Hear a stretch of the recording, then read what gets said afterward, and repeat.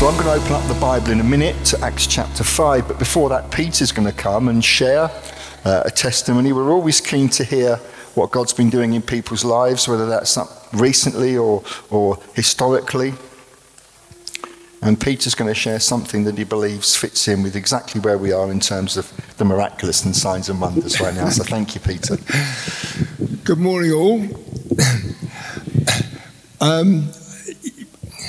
We're talking this month about the miracles in the Acts of the Apostles, and they're big miracles. Mass conversions, raising from the dead, angels rescuing Peter from a prison, and that. But I want to talk to you about what I call the minor miracles, the personal ones that won't go down in history, but to the people, the individuals, they're very big.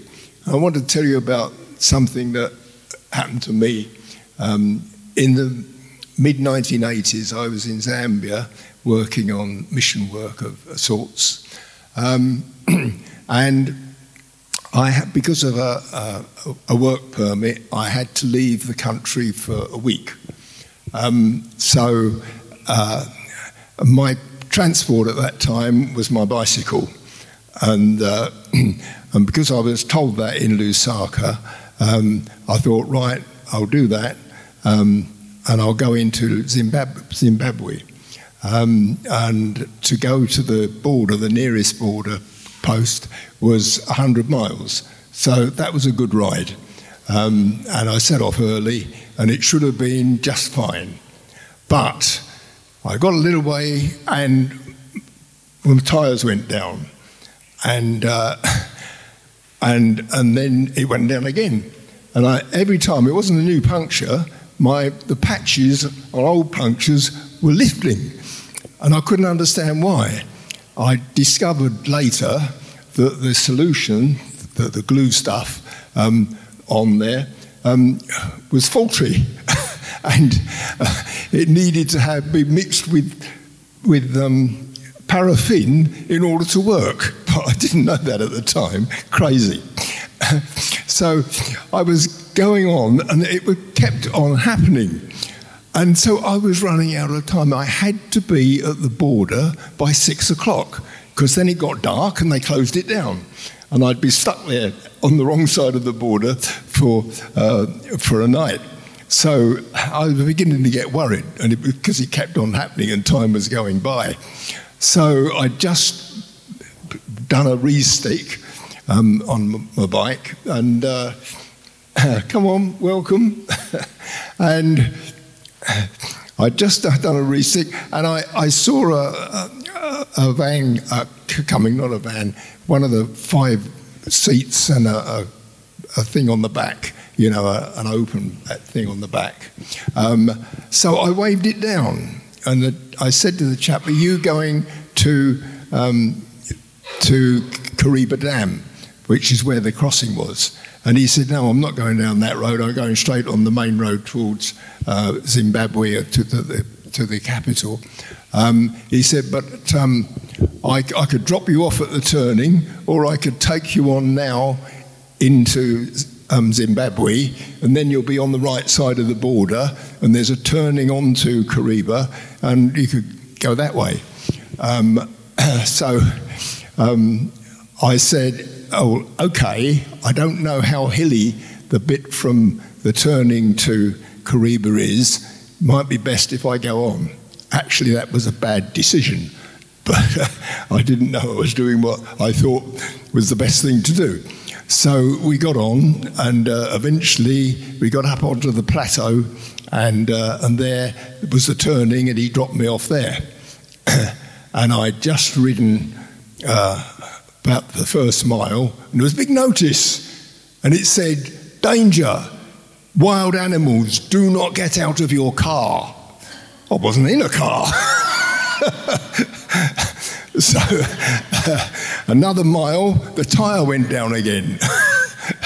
So there was I, sticking the patch on again and looking around and make sure there were no lions or elephants coming up on me. And then I went on. And And it turned out not to be a flat plateau, but one that was up and down, so I was slowed down even more, and eventually came down really fast, coming down off the plateau at the other end. And I got down, went past the crocodile farm, and then it got dark, because there's no twilight in the tropics. It gets dark very quickly. So that was fine, and I was on the flat down after the drop, and then the tyre went down, and my only light was the dynamo on the back wheel. But when I stopped, no light, and I didn't have another light. So there was I, absolutely in the dark. It was pitch black, no moon, really pitch black. And I was about 5 miles short of Kariba. And I had to get to Kariba and then up a very, very steep hill. But I knew that, I'd been told that. But that's all I knew. And I was absolutely, I didn't know what to do. Because, I could push the bike for 5 miles. That was going to take a long time, and there still could be wild animals around down there, so it could be dangerous. And I'd just ridden 45 miles, and I don't think one single car had passed me either way. So I wasn't expecting anything to come by. And I was really standing there, what on earth? There must be a way. There must be a way of getting out of this. And then I saw lights coming. I mean, I did see nothing. And then I thought, this is big, because the lights were high up off the ground. And so I waited, this is big. And it turned out to be a huge army lorry with 6 feet high wheels. And I waved it down. I didn't expect it to stop, but it did. And an officer came out and asked me what the problem was, and I explained what was happening. He said, "Oh, we'll take you there." I couldn't believe this was happening to me. And they put the bike up inside at the back, and there was a platoon of soldiers in the back, and I climbed up, and they took me to Kariba and all the way up this hill, and they dropped me right at the door of the hotel I was going to. By the way, the hotel didn't know I was coming, and they'd got no money when I got there. But to me, that was a fantastic miracle.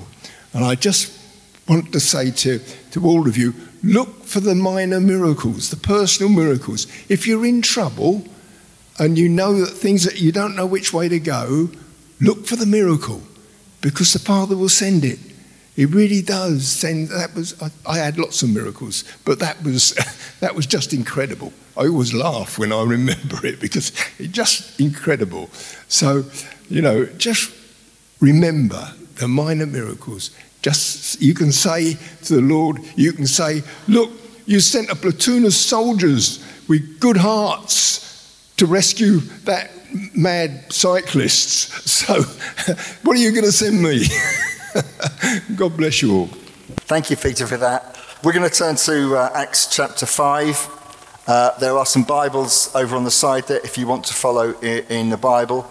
And in our series, Signs and Wonders, Miracles in the Book of Acts, I'm calling today's sermon, Spiritual Beings in a Physical World. I think it's the next slide. There we go. Spiritual beings in a physical world.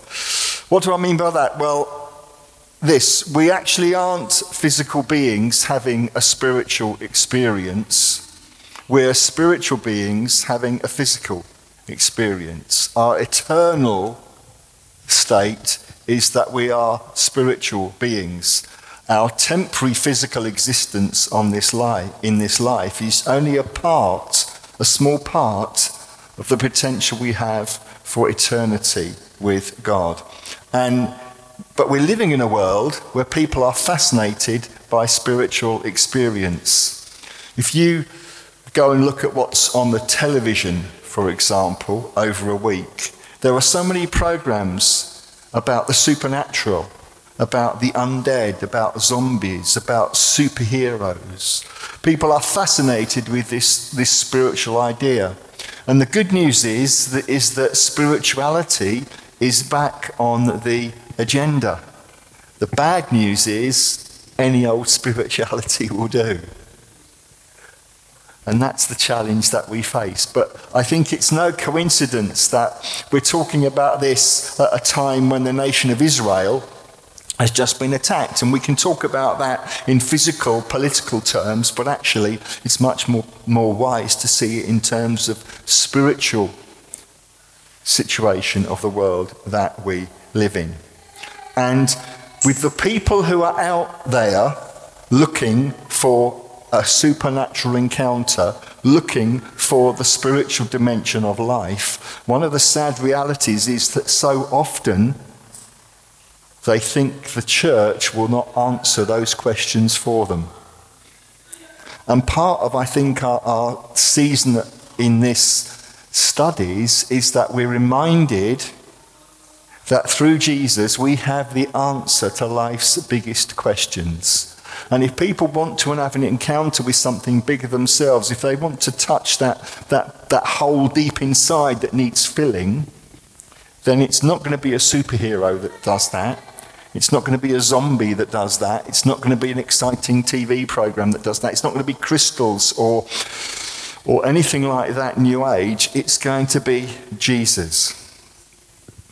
And so we've got to change the dynamic that we live in so that people can realize if they want to find that real encounter that's going to make sense of who they are and of the life they live, it's in Jesus.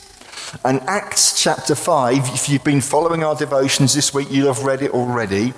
In some ways, it's a pretty freaky chapter because there's lots of spiritual, supernatural stuff going on. And the first thing I want to say about this chapter is we're going to talk about the power of a shadow. And just for overkill, we've got 3 things starting with the letter P here, so we've got another threesome for you. This is fantastic. The power of a shadow. If you have your Bible there, open it with me. If not, it's on the screen. Acts chapter 5, I'm going to read from verse 12 to 16. The apostles performed many miraculous signs and wonders among the people. And all the believers used to meet together in Solomon's colonnade. No one else dared join them, even though they were highly regarded by the people. Nevertheless, more and more men and women believed in the Lord and were added to their number. As a result, people brought the sick into the streets and laid them on beds and mats so that at least Peter's shadow might fall on some of them as he passed by.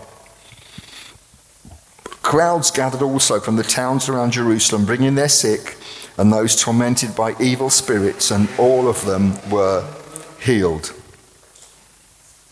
Amen. See, when the believers in the book of Acts, early on in the book of Acts, they're filled with the Holy Spirit. God's Spirit lives in them. They began to speak in tongues. They began to demonstrate, as we've read here, signs and wonders. And this doorway to God's supernatural power was opened to them. And when you and I allow the Holy Spirit to have reign in our life, we discover he speaks, he acts, he unleashes phenomenal amounts of supernatural power of God that can transform things that human reasoning, human effort, human talent can never touch. And so when we're talking about signs and wonders, we're not just talking about answered prayer, which should be the norm anyway. We're talking about significant moves of God that we can't make sense of any other way than by saying it's from God. And you might say, well, Peter's thing, surely that was just a coincidence. I don't believe so.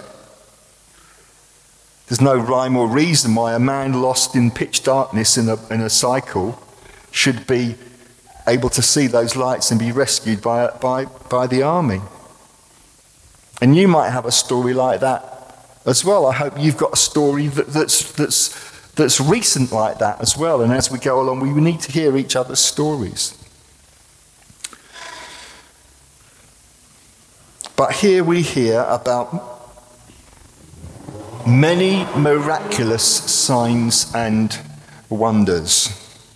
And the language here isn't always helpful. The apostles performed. It's like they were doing magic tricks. That's not what it means. It means that through them, God's power was displayed in such a powerful and miraculous way that it pointed not to how great the apostles were, but to how magnificent the power of God is. And it seems a seeming contradiction that it says all the believers used to meet together, no one else dared join them, more and more men and women believed. How does that all work? Well, the believers are there, the Christians meeting in the colonnade, in Solomon's colonnade, and it was the unbelieving Jews who were reluctant to associate. And one of the strange things about signs and wonders is they divide people. Some people see a sign and wonder and immediately realise it's from God, and their lives are never the same. And others who are hard-hearted, who've got eyes that don't see spiritually, will look at things cynically, will try to explain it away. It's only a coincidence, that didn't really happen, you're faking it. And here there are some people whose hearts are so hard, the unbelieving Jews, that they see these miraculous signs and wonders, yet they choose to turn in the other direction and ignore the evidence of their own eyes. And then there's the responsive Jews, the people. And it's from that group who see and are hungry for the things of God, who respond because they've seen God's signs and wonders at work.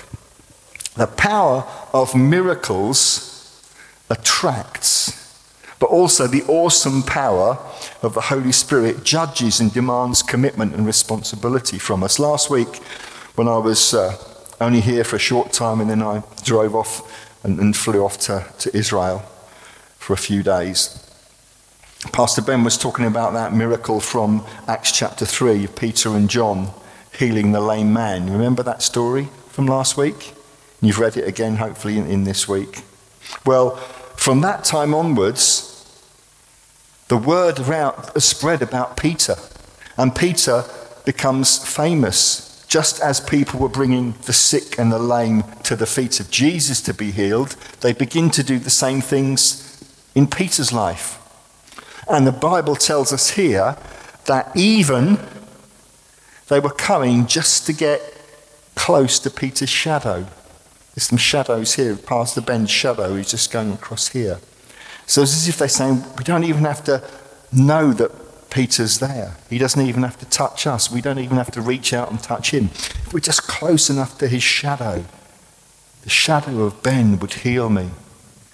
That sounds a bit freaky, doesn't it? Well, actually, where's the healing going on in there? Is it Peter that's doing the healing?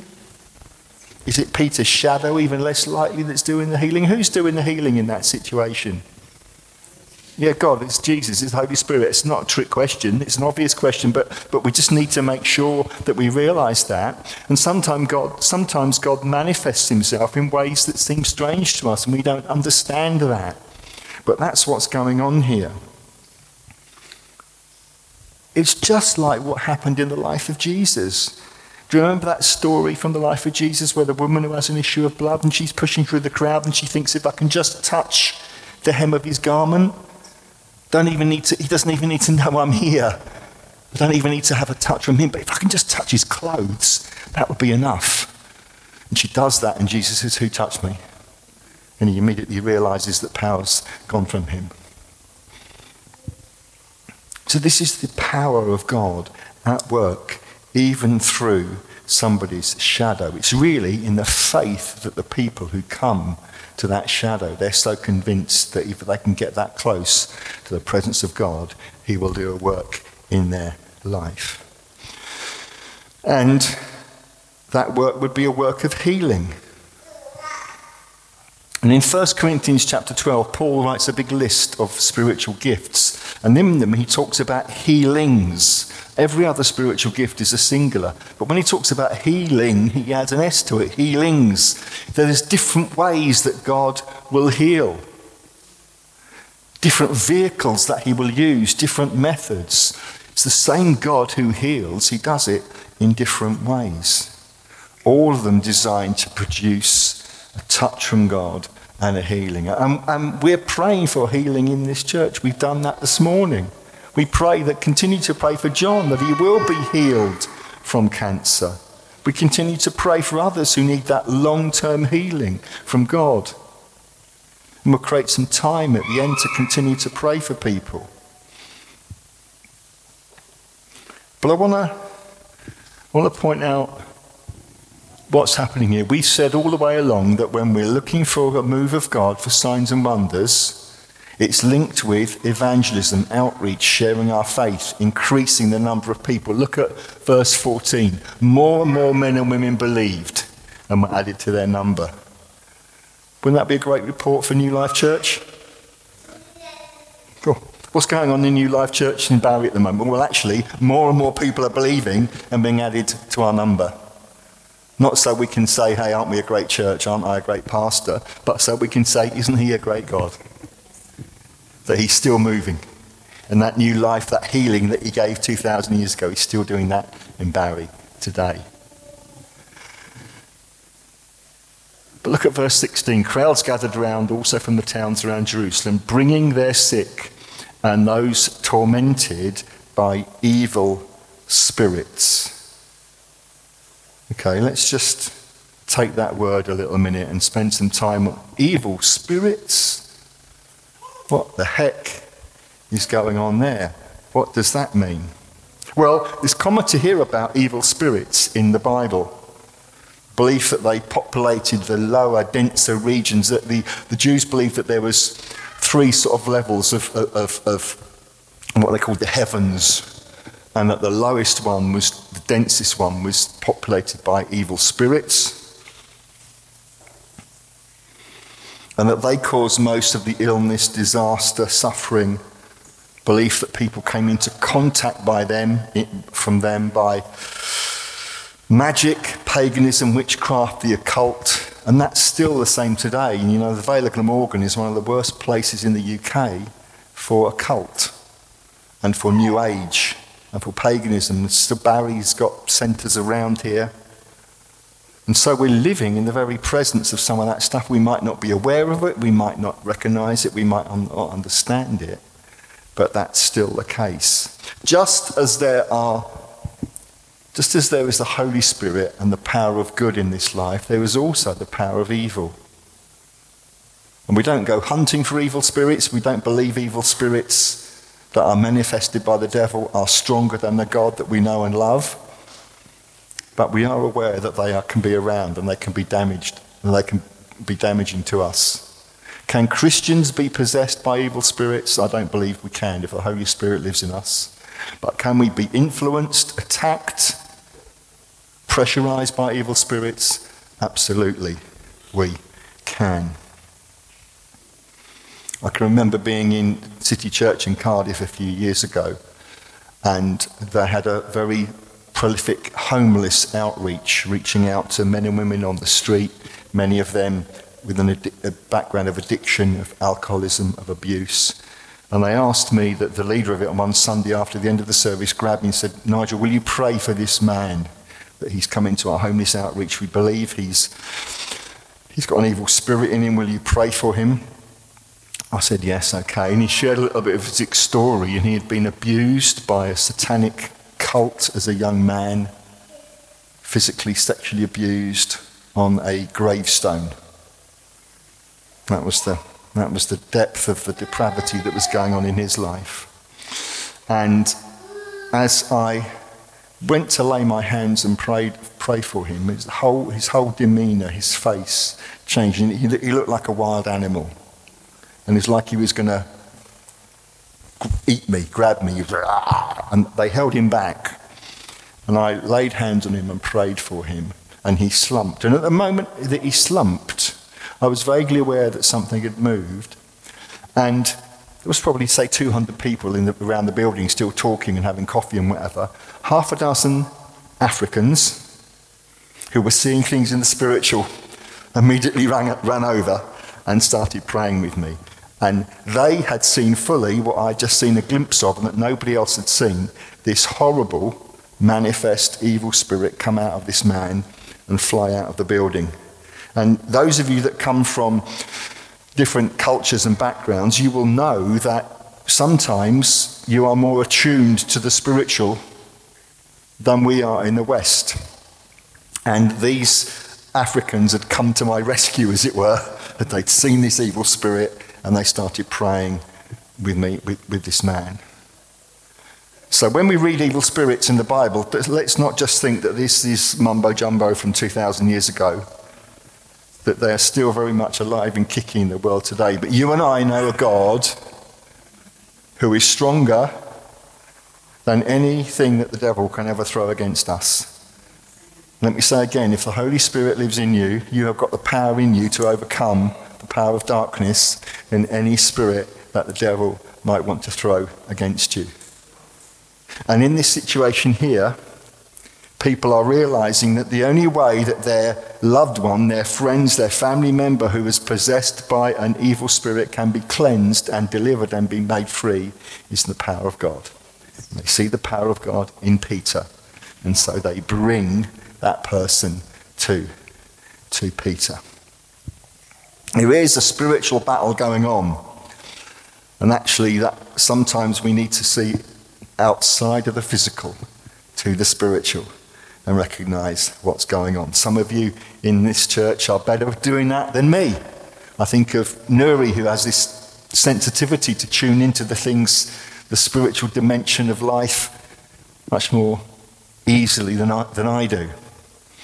There'll be others of you the same. And you know this, it's very real. We don't go seeking evil spirits, but we shouldn't be afraid of standing up against them when we recognize there's a spiritual battle going on. And we should have complete faith that we can banish them from a person's life and claim the freedom and the cleansing and the protection that can only come from Jesus. And as a result of these spectacular healings and deliverances, we see the early church grow. And those of you who know anything about the history of our church movement, the Elim Pentecostal movement, know that in 1915, when this church when our movement was started, it was started on the promise that the same God who moved at Pentecost is still interested in moving in that same way in the world now. And many of the churches that grew in the early Elim movement grew as a result of signs and wonders. That what was City Temple, what's now City Church in Cardiff, a long-established church in its own right, but a church that also planted other churches, grew from a postcard that was sent to the Elim headquarters in London at the time from Cardiff saying, "Please come, Cardiff needs the full gospel." And by that means it needs a gospel that says that Jesus is Saviour, healer, baptizer in the Holy Spirit and coming King. And so George Jeffreys, who was the head of Elim at that time, came down and did a mission in Cardiff. And for the first week or so, it was quite quiet. And they hired a building and they had 20 here and 30 here and 50 there. And then what happened? A couple of miraculous healings happened. People got out of wheelchairs, people were healed. And suddenly word got round that God was on the move. And within a couple of weeks they had to move to bigger buildings and there were queues round the block. And that church was established from the back of that. And that's why we want to see God move. We want to see the church grow. We want to see God glorified. We want to see people delivered and restored and coming into that fullness that only God can bring.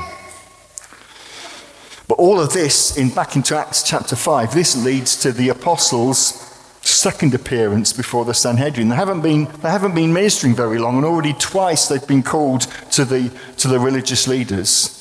It's like being in school and being naughty, and within the first term, you're in front of the headmaster. And they're there in front of the Sanhedrin again, who want to do something for them. But this time, it's an angel that intervenes. So we've talked about the power of a shadow. Let's talk about the presence of an angel.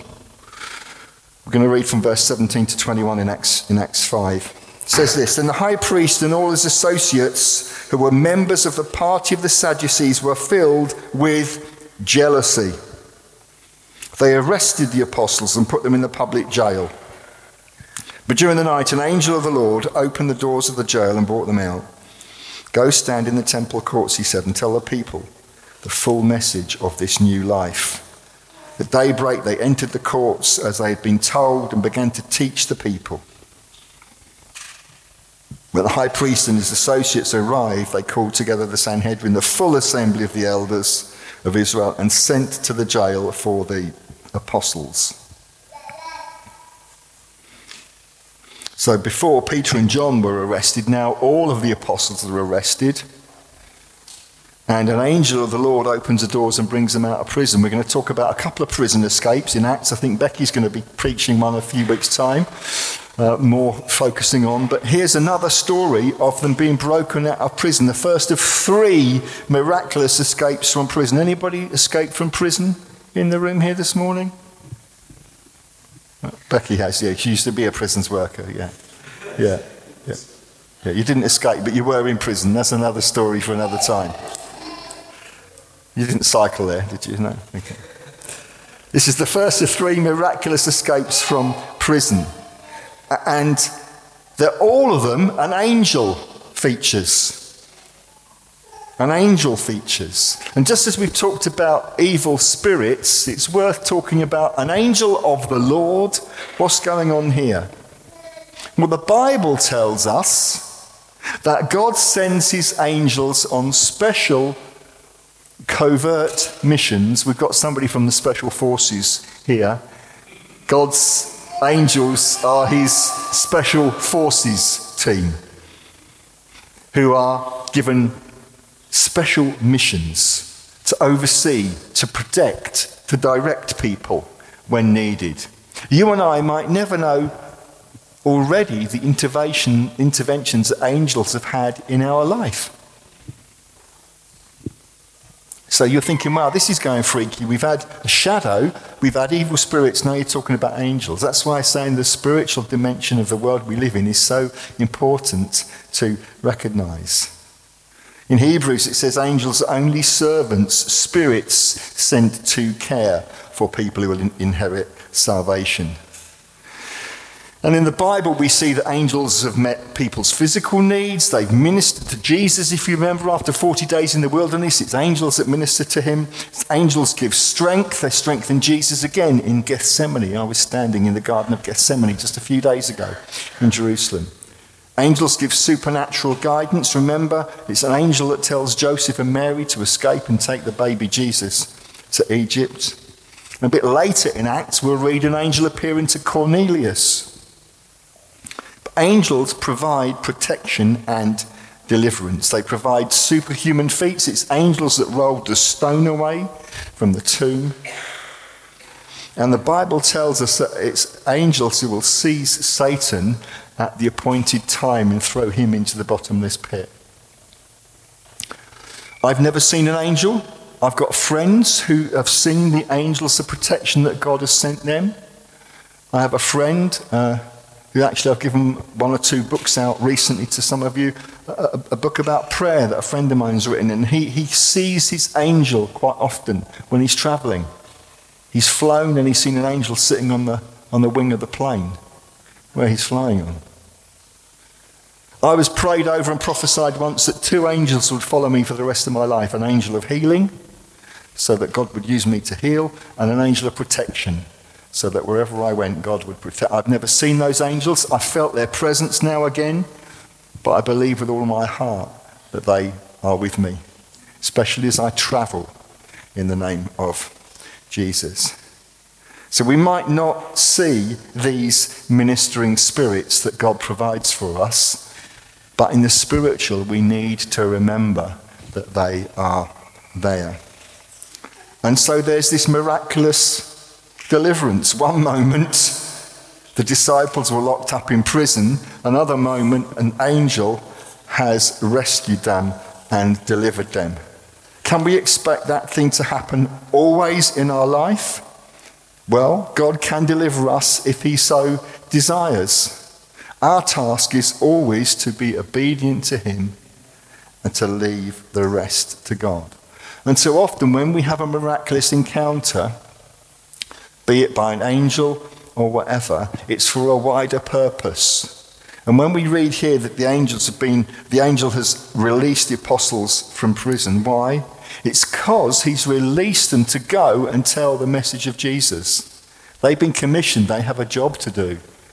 And nothing can get in the way of a job that God has called us to do. So his angels come to release them from prison so they can do what God had intended them to do. The devil wanted this Peter, to stay in that dark place, in that fearful place, and not get to where he was going. But God had other plans. Wouldn't be surprised if there was some angelic involvement in that, but God got you to the place he wanted you to go to. Even though it looked like in the natural that would never be able to happen. And so talking about evil spirits might have freaked you. Talking about angels might be freaking you, but I want to remind you that in the spiritual realm there are things that we don't see. But just because we don't see them doesn't mean they don't exist. You walk out here this morning, you do not see the air that you breathe. But you know that it is there. You cannot see the wind blowing, but you can see the effects of the wind as it blows the trees, as it blows your hair, if you're lucky enough to have any. And one of the most foolish things we can do as believers is say, if I don't see it, I won't believe it. And so we've talked about the power of a shadow, which is really the power of God. We've talked about the presence of an angel, which is really the presence of God's messenger. And now we're talking about the priority of the apostles. Let's read together the last few verses, Acts 27, 28, 29 and 42. Having brought the apostles, they made them appear before the Sanhedrin to be questioned by the high priest. We gave you strict orders not to teach in this name, he said. People are scared of the name of Jesus. Why? Because there is no power under heaven like the power that comes to the name of Jesus. You have filled Jerusalem with your teaching and are determined to make us guilty of this man's blood. As I was reading this earlier this week, I think I said this on our notices. Wouldn't it be great if we could say, if somebody could accuse us, you filled Barry with the teaching of Jesus. I'd take that as an insult, as an accusation, wouldn't you? I'd take somebody losing their temper with me because the whole of Barry had been filled with the teaching of Jesus. That seems a small price to pay. Peter and the other apostles replied, we must obey God rather than men. In verse 42, day after day, in the temple courts and from house to house, they never stopped teaching and proclaiming the good news that Jesus is the Christ. You see, the Sanhedrin have got all the political power. The disciples have got none of that. The Sanhedrin have got all the legal power. The disciples have got none of that. But where's the power of God rest? In the religious men? Or in the men who are being obedient to God's call and sensing that power is in the name of Jesus? And this lovely tribute is paid to them. They never stopped teaching and proclaiming the good news. You see, I'm thankful for where God is taking this church. Physically and spiritually, I'm thankful that we're moving to premises where we can grow. I'm thankful that we're growing together spiritually and there's a greater depth in the life of the church. But I believe one of our next steps is we've got to stop just being a Sunday church and be a church that's 24/7. Now, part of that, we're being helped by Dave's vision to put a 24/7 prayer strategy together. And some of us are now committing every day or when we can to pray for the life of the church. That's why we're making such a meal about meeting together midweek and encountering the Bible and what God says to us together. But you don't change a town or a city. You can't transform a region in the name of Jesus just by an hour and a half on a Sunday morning. Now, I'm not saying we've got to start meeting every night together, but if we can live as 24/7 Christians, that will make an incredible impact into this area. If you can believe that the power of God is upon you, not just on a Sunday morning, but 3 o'clock on a Wednesday afternoon, 9 o'clock on a Saturday morning, if you can believe that the presence of God can be with you not just in church here, but in your house, in your office, in the gym, in your cafe, in your surgery, then who knows what the power of God could accomplish through that. And these two threads that we see through this whole series are: one, ordinary men and women are doing the extraordinary. Ordinary men and women are doing in their communities what Jesus was doing because the power of God is upon them. And because of that, people are coming to faith in Jesus. Towns, areas, communities are being transformed in the name of Jesus. And that's what our prayer is. That's what our hope is. We can't manipulate that. We can't manufacture that. We can't do that out of our own effort. I could preach the greatest sermon ever. That's not going to make any difference. It has to be a move of God.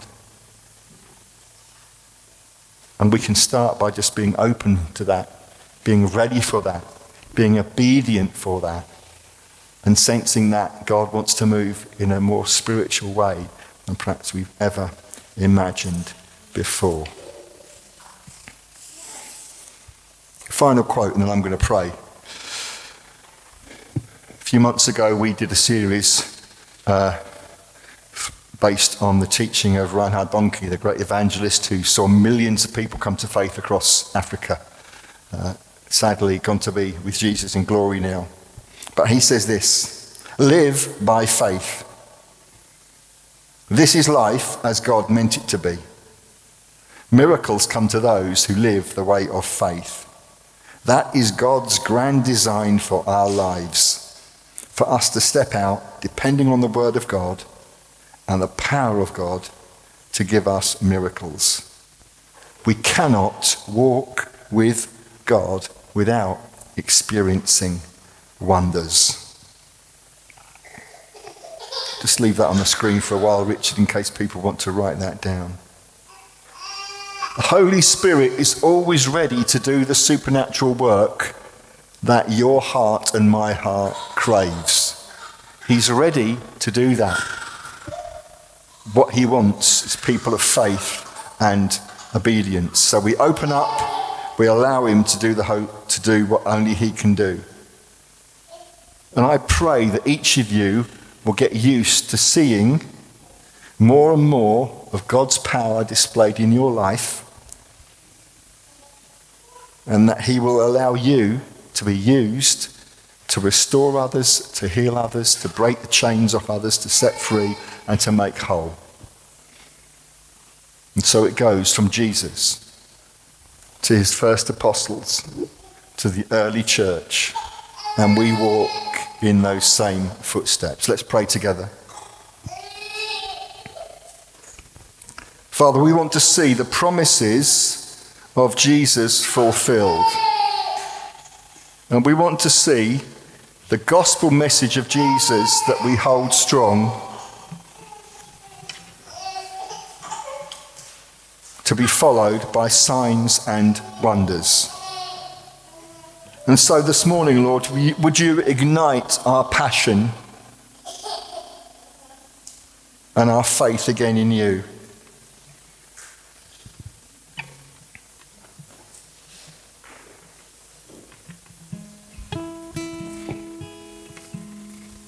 We want to see signs and wonders in our own life, in our church, our friendships, our outreach. We want to have your supernatural signature written over all that we are. We want signs and wonders to closely accompany us. Give us the faith to expect you to move powerfully. If you just want to see a greater move of God in your life right now, if you're needing a miracle or you just want to be used by God in the miraculous in some way, why don't you just stick your hand in the air right now? Nobody else is looking. Just make that declaration to God.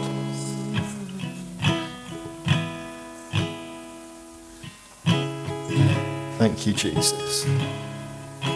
Father, for each of these men and women who've raised their hands, I pray right now they might have a mighty encounter with you by your Holy Spirit.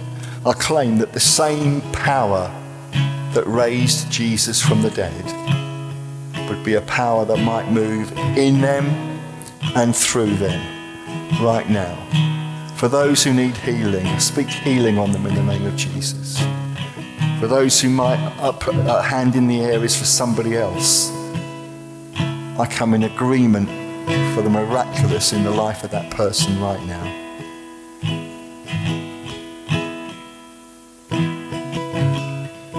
Father, I pray today that you might dispatch your angels over those who need that protection, that direction, that guidance. Even today, Lord, might you just give us a reminder that you are with us. Give us a nudge and speak life and faith in the name of Jesus. Amen.